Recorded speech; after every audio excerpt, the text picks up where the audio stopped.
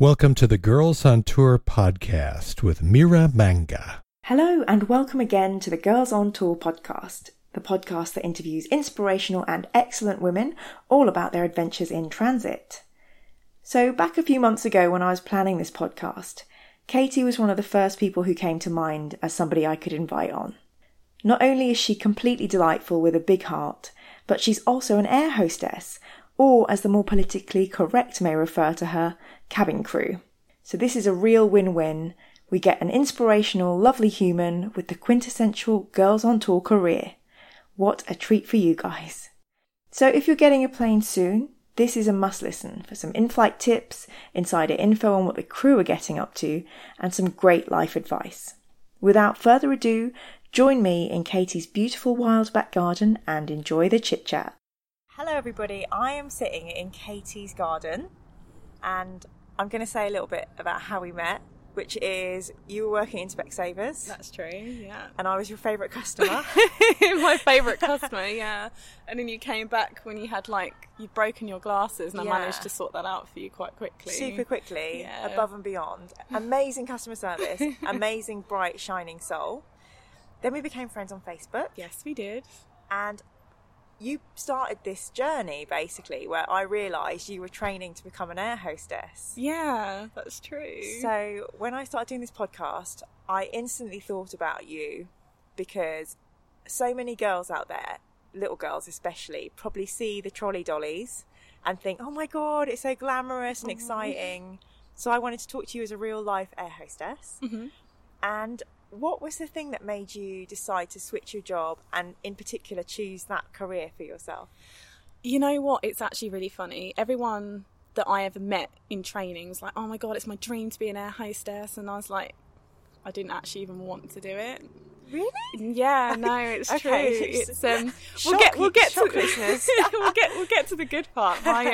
My brother, who also works for the company that I work for, he was like, you should do it, and kept going on at me for years and years and years. Yeah. And I think one day I just went, sod it, why not? Just to shut you up. I'm going to do it, yeah. I'm going to do it. So I did. I then got through to the next round, and then the next round, and then I was like, I think I might actually be interested in doing this. And I was kind of really excited that I was doing so well. And I remember it came to the assessment day, and I walked in, and there was all these glamorous ladies, and I looked the complete opposite androgynous, shirt with a belt and my high-waisted trousers from American Apparel, my Doc Martens, and I'm like, God, I look nothing like them at all. Wow. And to my surprise, 3 days later I get this email and I burst into tears because I actually got it, and I never thought I'd get a job like that in a million years. So it was amazing. So training was super, super hard, but the best part was that I had no expectation about flying, so once I got up in the air, it took my breath away. I absolutely loved the job. Wow. So tell me a little bit, so when you say you went through stages, what are the stages that you have to go through? What do they make you do? Is it loads? So you have your application stage, and then it's you had to upload your CV and then write 2 customer service scenarios. Yeah. Surprisingly, you was actually one of them. Yay! Oh my God, that's amazing. I helped you. I was in one of your scenarios. Yeah, you were in one of my customer service scenarios, so you helped me with that. Girl power. Yay!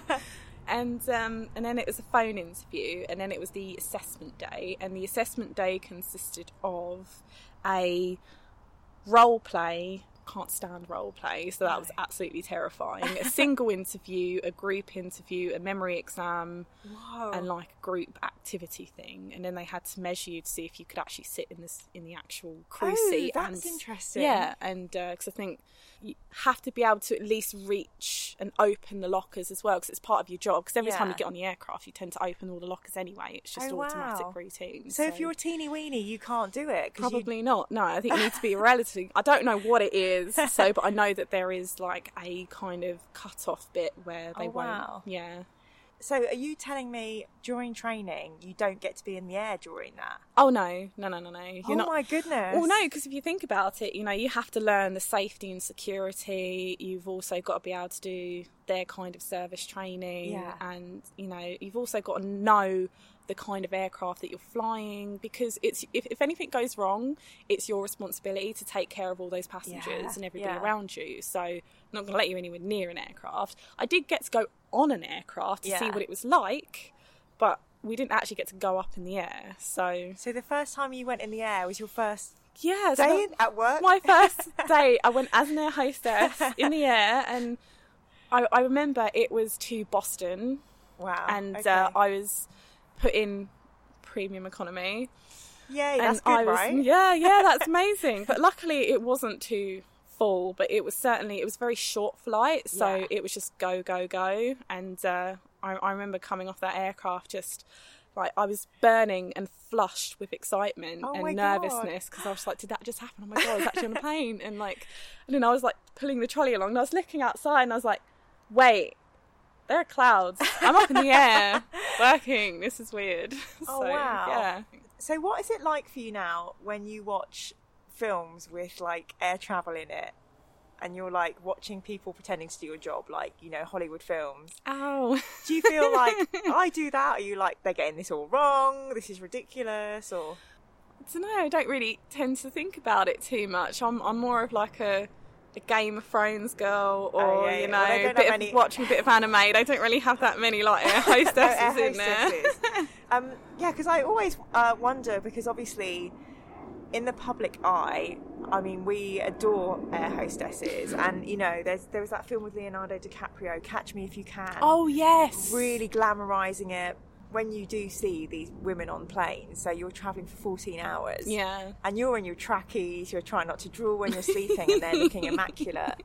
It's quite, it's quite a high standard to keep up to. Oh, absolutely. I mean, like one of the high standards is, like, for me, is having like hydrated skin. Yeah. And I'm always trying to sit there and drink like 2 litres of water every flight.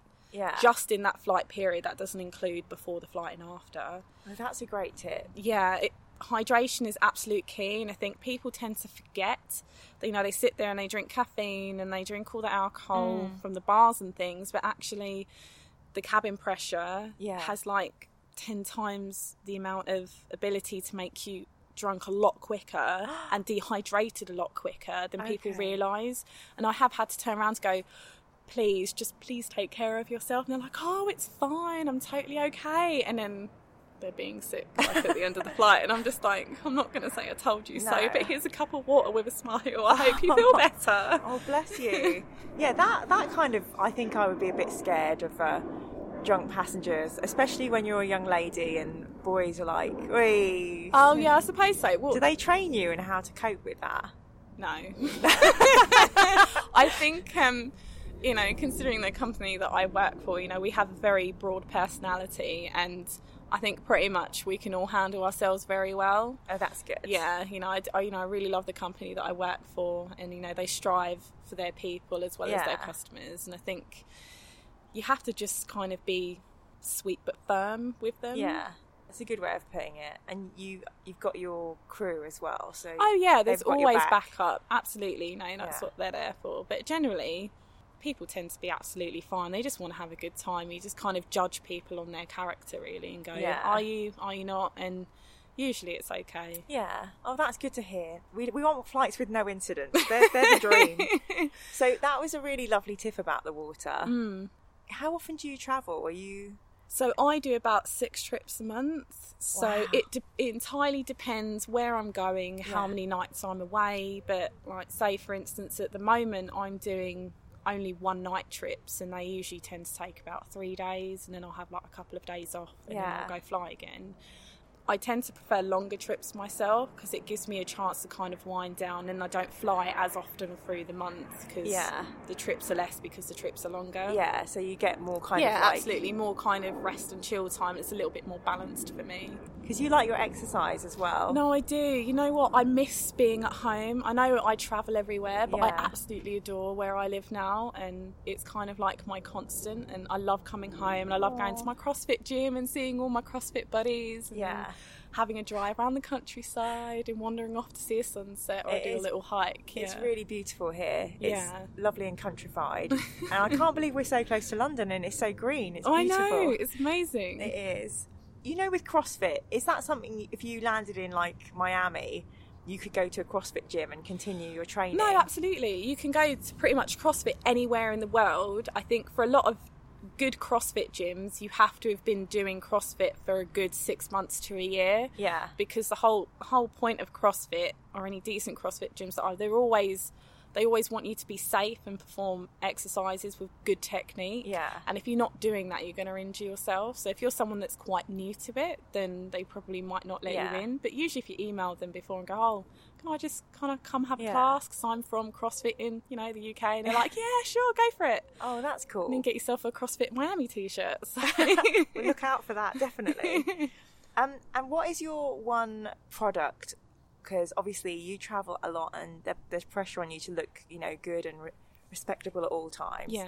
So do you have like favourite moisturisers or any sneaky tips or tricks? Oh, see, because I go to the US a lot, and there is a Sephora coming to London. Yay!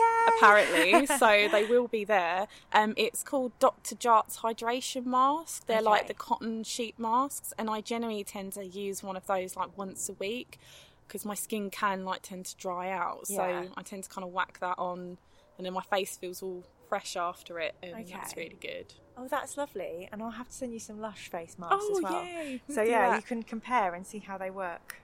I always struggle with my liquids. Always. I always forget something in my blooming rucksack.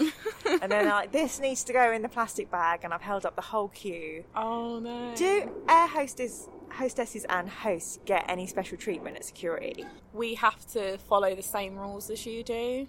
Okay. So I can't take my favourite hummus and carrot sticks through security. Those because bastards. That's such an innocent request. I know, I'm like, I want my hummus with my carrot sticks, but you won't let me. And so the other thing obviously is, I was saying to my friends at work, I'm going to go and interview Katie, and I've been talking about it for a little while now. And they were like, ask her how to get upgrades. And I was like, but I'm sure every single person in her life asked that question. Yeah. So with apology, I am going to ask you, is that a thing that air hostesses control at all, or can you move people? Or the really sad thing is that we live in a world where everything's to do with money. Mm-hmm. And sadly, those kind of days of upgrading someone because you feel like it they're gone. Yeah, it's but the one thing that you can do is, if you're nice to your air hostesses, we will try and do everything we can to make you feel comfortable, even if it's that extra bag of crisps or that extra meal that you want. Aww. We'll be nice to you because we like nice people. Yeah. If you're horrible, well, we're going to still treat you with respect, but don't expect sky high. But if you ask nicely, I think if you ask nicely and appreciate that we're trying our very best, and you're that's looking always after like hundreds of people. Absolutely, it's always appreciated. Certainly. Oh, and what are your favourite type of passengers? My favourite type of passengers, I think they're the ones that you can have like banter with, and that they like to have like a good laugh. And then it would be it depends, you have one or two. You have the ones where you have like the people that you have banter with, and then you have the ones where you end up both sharing your life story and then having a little hug after and going, oh, it was so lovely to meet you, connections, yay. So they're lovely. Always sweet. And usually they're not my favourite ones, but I always like the ones that I can cheer up as well. I did have a lady who was crying, and I was like, are you okay? And she's like, yeah, I'm fine. I was like, do you want a hug? And she looked at me. She's like, all right then. And I gave her a hug just because, That's just so you. Yeah. I love that. There's nothing wrong with kind of giving someone a little appreciation in the moment when they kind of need it, when no one else is around to really ask, oh, hey, are you okay? Oh, I love that. Human kindness in the skies. It's beautiful. Thank you. Oh, what a lovely answer. See, listeners, this is why we connected over Specsavers and stayed in touch. She's amazing. Before we began, we were having a little bit of a chat about relationships. And for me, I tried long-distance relationships in the past, and I found it so hard, and I never managed to sustain it. And obviously you and your girlfriends probably have, have to deal with this long distance thing all the time. Yeah. So what are your thoughts? Like, can you sustain a long distance relationship? And if so, is there a magic formula to it? That's hilarious saying there's a magic formula to it, because me and my ex broke up 4 months ago. I know, so that's hilarious. The thing that I took from it was that I realised that you really need a man who is very comfortable in himself to go, my woman's doing her thing and I'm so happy for her that she's doing that, and that she can be her and herself. And that is a really strong quality that you need to find in a man. Yeah. Because then, really, you're not away for that long. 3 days, generally most of the time. In 3 days, he could have gone to see his mates. Yeah. He could have done all the things that he wants to do. And then you just need to make that special time to really focus on each other when you are around. Yeah. And I think there's this thing that people have in their heads that, it's not perfect enough for us to spend time now while you're at home. There's never a perfect time for anything. You always have to make an effort. It's like you always have to make an effort to make a better choice to eat healthy, or remember that you need to go and do something else. You go, I need to go to the gym today, or I want to be consistent in my values and what I really want to achieve. And it depends if you're both on par. You need to kind of be locked in, like a little bit like two puzzle pieces locked in together, going, even though you've got your different qualities and quirks, you're both on the same page, because you know what each other wants, and you're not got crazy things going in your head and expectations what you think should be happening. You actually know what's going on already, because you're actually talking about it, and communication is massive. It's a huge thing. So I hear you. I'm feeling like if you are both putting the same effort in on the same level, absolutely, making those times special and communicating about how you're feeling, that's the important thing. So we think it can be done. We believe in love. No, yes, we do. We do. I'm not going to be all bitter and twisted. Try not to be anyway. No. And do you get a lot of romantic propositions because you are in a gorgeous uniform and you're gorgeous and you're an air hostess? You'd be surprised I don't, actually. Oh, really? No, I am surprised. I literally thought you'd come off the plane with pockets full of phone numbers on, like, drinks coasters. I did. I mean, I've had, like, a guy that was checking me out. I was like, oh, he's lovely. But didn't really ask. And at the time. Does stuff go on with pilots and air hostesses? Oh no, I can't. That's crew. What stays in the crew destinations, and crew stays there because goes on the road, stays on the road. Exactly. I'm actually quite pleased that you said that, because it leaves the mystery. Are there any secrets that you guys know that we don't, that you could share, or secret? What kind of secrets are we talking about? Like, what do you do when we're all asleep? We're all spying on you. No. Usually it would be safety and security. We patrol the cabin. Oh, okay. We clean things for you, like the toilets. It's nothing glamorous. Oh my God, I've ruined it now. I don't know what I thought. I thought you were getting together playing poker. Oh yeah, absolutely, in the back alley. Hey, no, it's nothing like that at all. And then there'll be the odd request of, I'm really cold, can I have an extra blanket? Yeah. And you get an extra blanket or make a cup of tea. And do you ever get people who can't sleep coming up and trying to hang out with you at the back and being part of your... Oh yeah, I've had that. Probably a story. I was on my way to, I think, Shanghai. I think had the Formula One engineer team in the back alley for 7 hours. Wow.